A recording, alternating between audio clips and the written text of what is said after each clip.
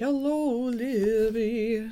We we are so done with this. We are so done with Harry Potter. How exciting! After I read this to you, I mean, of course, we've got one more little part to go. But and you know, maybe eventually, if you ever wanted me to read, I don't know. I guess if anyone, maybe somebody wants me to read the first couple books. I don't know. I'd be willing to do that. But before I do that, I'm for sure gonna read you Game of Thrones and the other Song of Ice and Fire books if you are interested in them. So yeah, I really enjoy doing this. I love these stories, so I love reading them again, and I love that we can read them together. Except that really it's just me talking at you, and yeah, I don't know. I guess I don't know. As interact as actually zero interaction is happening, it feels so interactive. But yeah, that's the plan, Stan. I'm so excited. But I guess to those of you who are not Libby, Game of Thrones and A Song of Ice and Fire in general, that is for adults. So if you're a child, you probably, I don't know what the proper thing to tell you to do is ask permission. I don't know. Can I consume this content? Which, okay, frankly, the story I think is a lot less, I don't know. It's definitely a lot less sexual than it is on the show. So if that's a concern, but there is for sure violence and evil and you know, those kind of things too. But I mean, it's not like Harry Potter isn't evil and terrible, like, you know, just straight up terrible people doing terrible things. But also it's fake. But also, you know, Game of Thrones is fake, but there's magic and stuff there too, but it's just more, I don't know. Whatever. We'll it's fine. I don't know what to tell you. I think it's a great story, so, but I don't know. Also, I'm used, like, as a child, I consumed content that was much more mature than for my age. Like, viewer discretion advised. You know what I'm saying? I've been hearing that since the dawn of time. For me, my dawn of time, because my dad especially didn't really monitor my usage and didn't really give a rat's patootie about it. But whatever. That's me. All right. And yeah. Okay. So what else, Lib? What else? I'm so excited to have booked my flight. Now it feels real. I don't know why I didn't book it a long time. I'm just like kicking myself. Why didn't you book it? Why? It's not like it wasn't going to happen. I don't know why I thought it would go down. Why would I ever think anything would go down? Okay, whatever. It doesn't matter. But I'm very excited to go to California and hang out with you and your sisters and Emily. And is there anyone else? I think that's it, right? Sweet. Amazing. Love it. I love it. All right. Yeah, I don't know. Not much else has happened. Work is just as irritating as ever. I swear, everywhere I turn, I'm finding more things wrong. And it's really fun. It's really great fun. And then, like, this morning, I was like, yeah, this thing that you just, like, were like, yeah, I need that, even though it's, like, not something that you actually need. It's a bit more complicated than that, and then just, like, because I don't know what people who aren't programmers think these things are, but, if you don't, I don't know. Anyway, the code is poo. And if we don't have to add that code and be confusing, and add functionality that is kind of confusing and frankly unnecessary, it's overkill, we'll just add it when someone needs it. And I think that's the approach that we need to take with a lot of things that we don't take, okay? I know, Libby, you have no impact on how my things get done, and you probably have no interest in it either, but I'm going to tell you, it's ridiculous. I roll my eyes a lot. I'm just like, oh boy.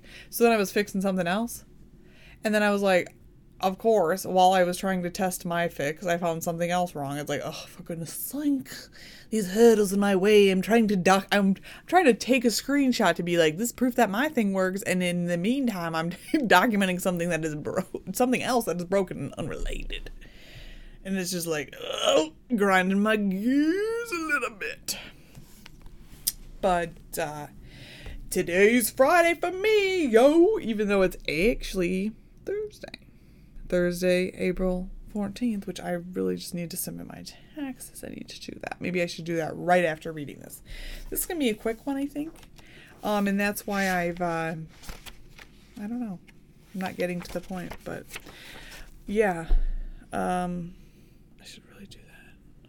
I should do that. I'm going to do that. Okay, I'm setting my goal. All right, so this is the wrap up. I feel so, I don't know, sad, but also happy, looking forward to the future. Sad that the past is no longer. I should just be living in the moment. Well, I'm living in the moment for you now, and we're reading the epilogue to Harry Potter and the Deathly Hallows by J.K. Rowling. This is the last book. Well, okay. It's the last book in the series, in my opinion. Now, The Cursed Child, is that what it is? Harry Potter and the... I don't know what it's called, but it's a play. It's written in play format, as you know, Libby. And I really... it's just not the same, and it just doesn't hit the same. I don't know. It just doesn't hit the same. So that's why I'm not gonna read it and pretend it never exists. But anyway, okay, here we are. 19 years later. 19 years later, this page is a diamond, like a rhombus. Oh, but I guess you could look at it as like a... Okay, it doesn't matter. It doesn't matter what the page looks like. I'm not gonna... It doesn't matter. So this is the epilogue.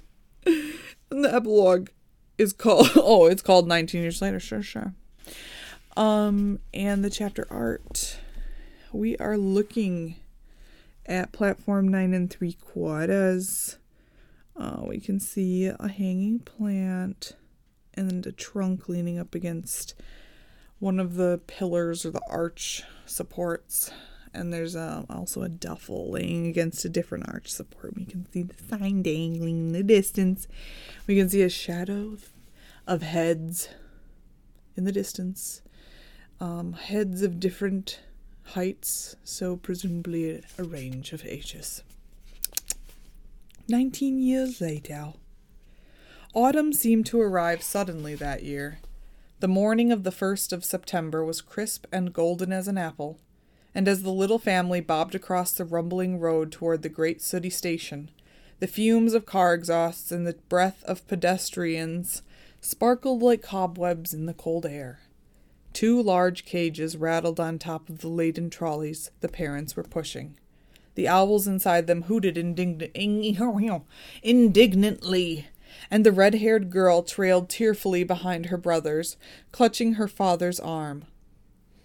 "It won't be long, and you'll be going too," Harry told her. 2 years, sniffed Lily. "I want to go now."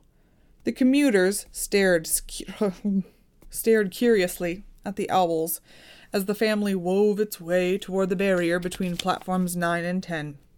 Albus's voice drifted back to Harry over the surrounding clamor. His sons had resumed the argument they had started in the car. I won't be in Slytherin." "James, give it a rest," said Ginny. "I only said he might be," said James, grinning at his younger brother. "There's nothing wrong with that. He might be in But James caught his mother's eye and fell silent. The 5 Potters approached the barrier. With a slightly cocky look over his shoulder at his younger brother, James took the trolley from his mother and broke into a run. A moment later, he had vanished. "You'll write to me, won't you?" Albus asked his parents immediately, capitalizing on the momentary absence of his brother. "Every day if you want us to," said Ginny. Not every day, said Albus quickly. James says most people only get letters from home about once a month. We wrote to James 3 times a week last year, said Ginny. And you don't want to believe everything he tells you about Hogwarts, Harry put in. He likes to laugh, your brother.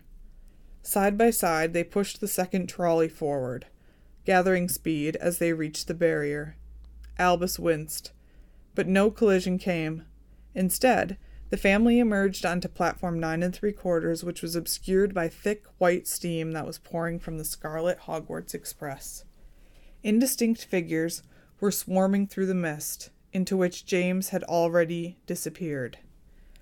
Where are they? Asked Albus anxiously, peering at the hazy forms they passed as they made their way down the platform. We'll find them, said Ginny reassuringly. But the vapor was dense, and it was difficult to make out anybody's faces. Detached from their owners... Detached from their owners... I need to take a swig. My mouth is dry. Detached from their owners... Voices sounded unnaturally loud. Harry thought he heard Percy discoursing loudly on broomstick regulations, and was quite glad of the excuse not to stop and say hello. I think that... Dang it, I'm really struggling right now. I think that's them, Al, said Ginny suddenly. A group of 4 people emerged from the mist, standing alongside the very last carriage. Their faces only came into focus when Harry, Ginny, Lily, and Albus had drawn right up to them. Hi, said Albus, sounding immensely relieved.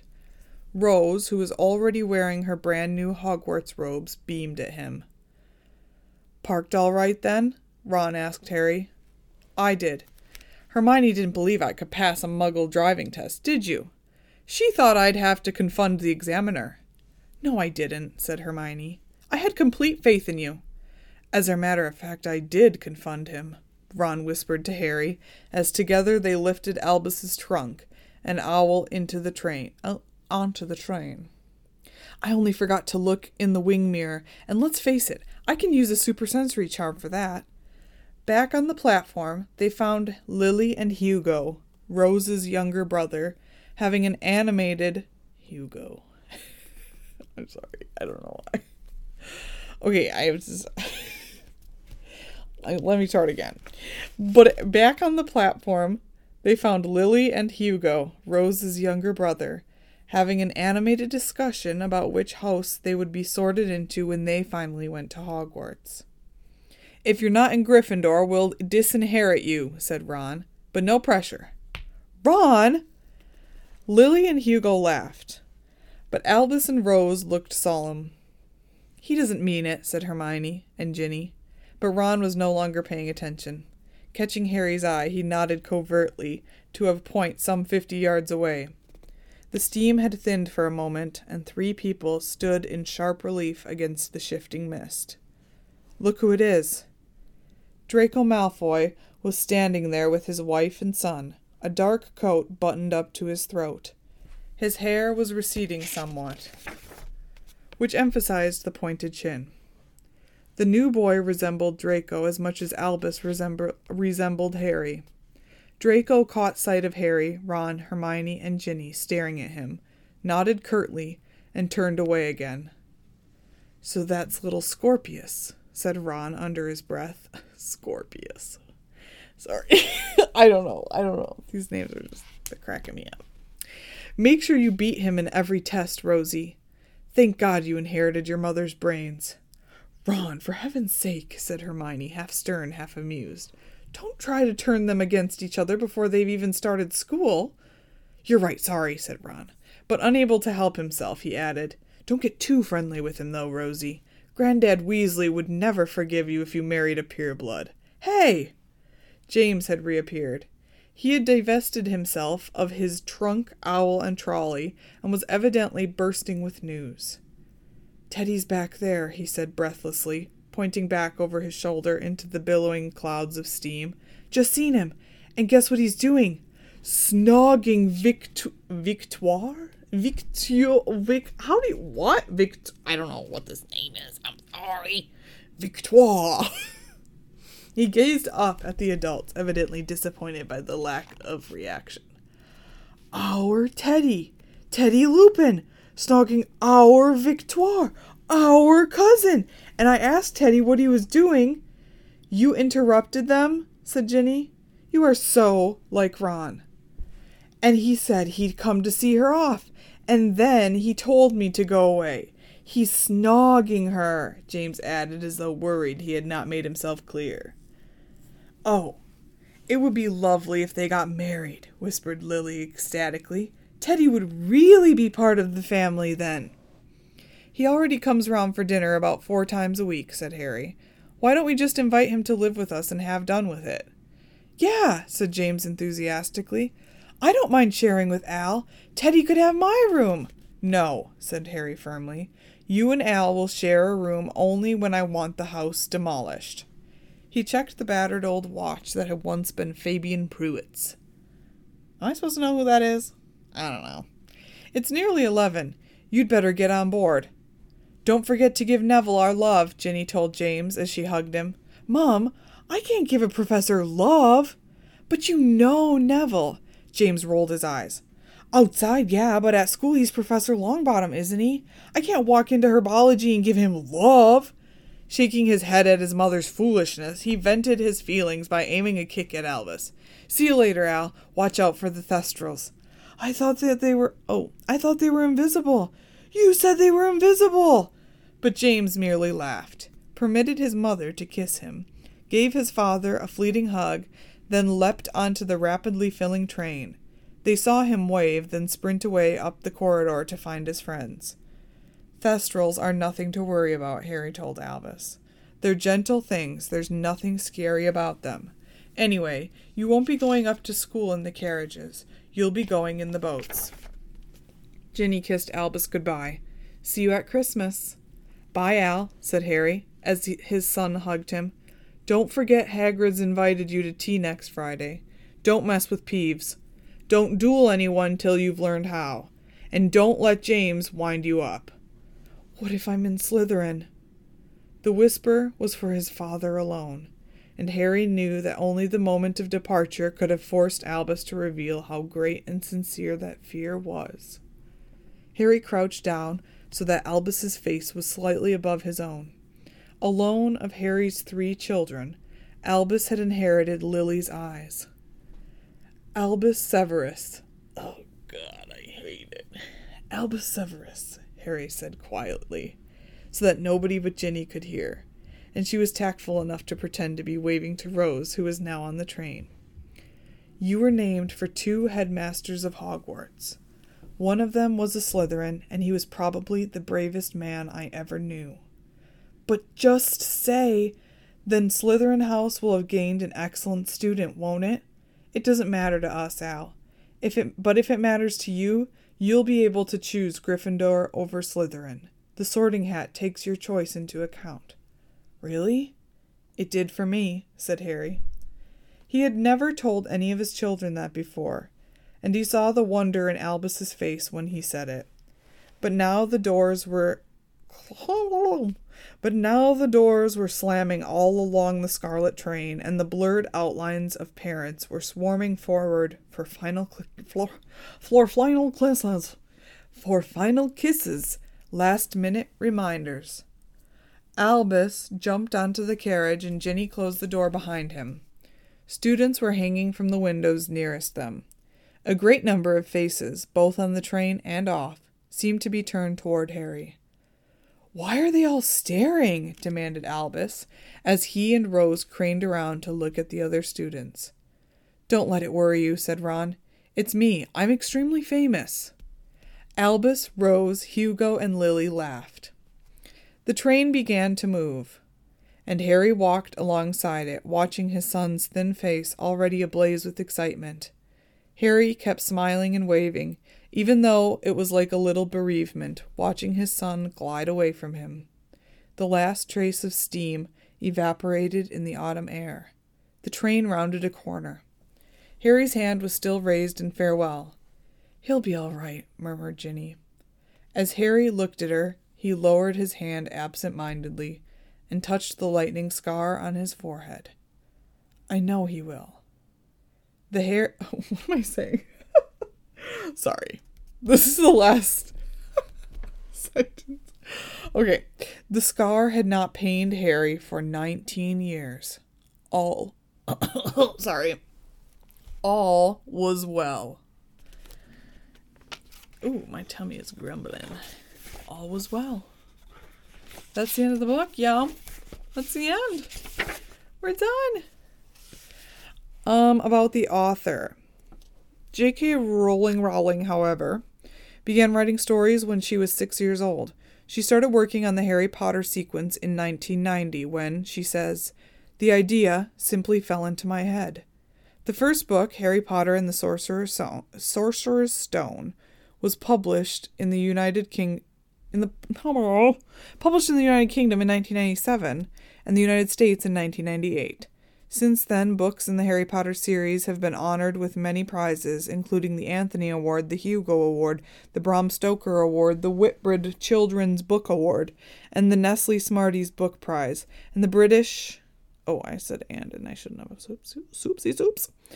And the British Book Awards Children's Book of the Year, as well as New York Times Notable Book, ALA Notable Children's Book, and ALA Best Book for Young Authors citation.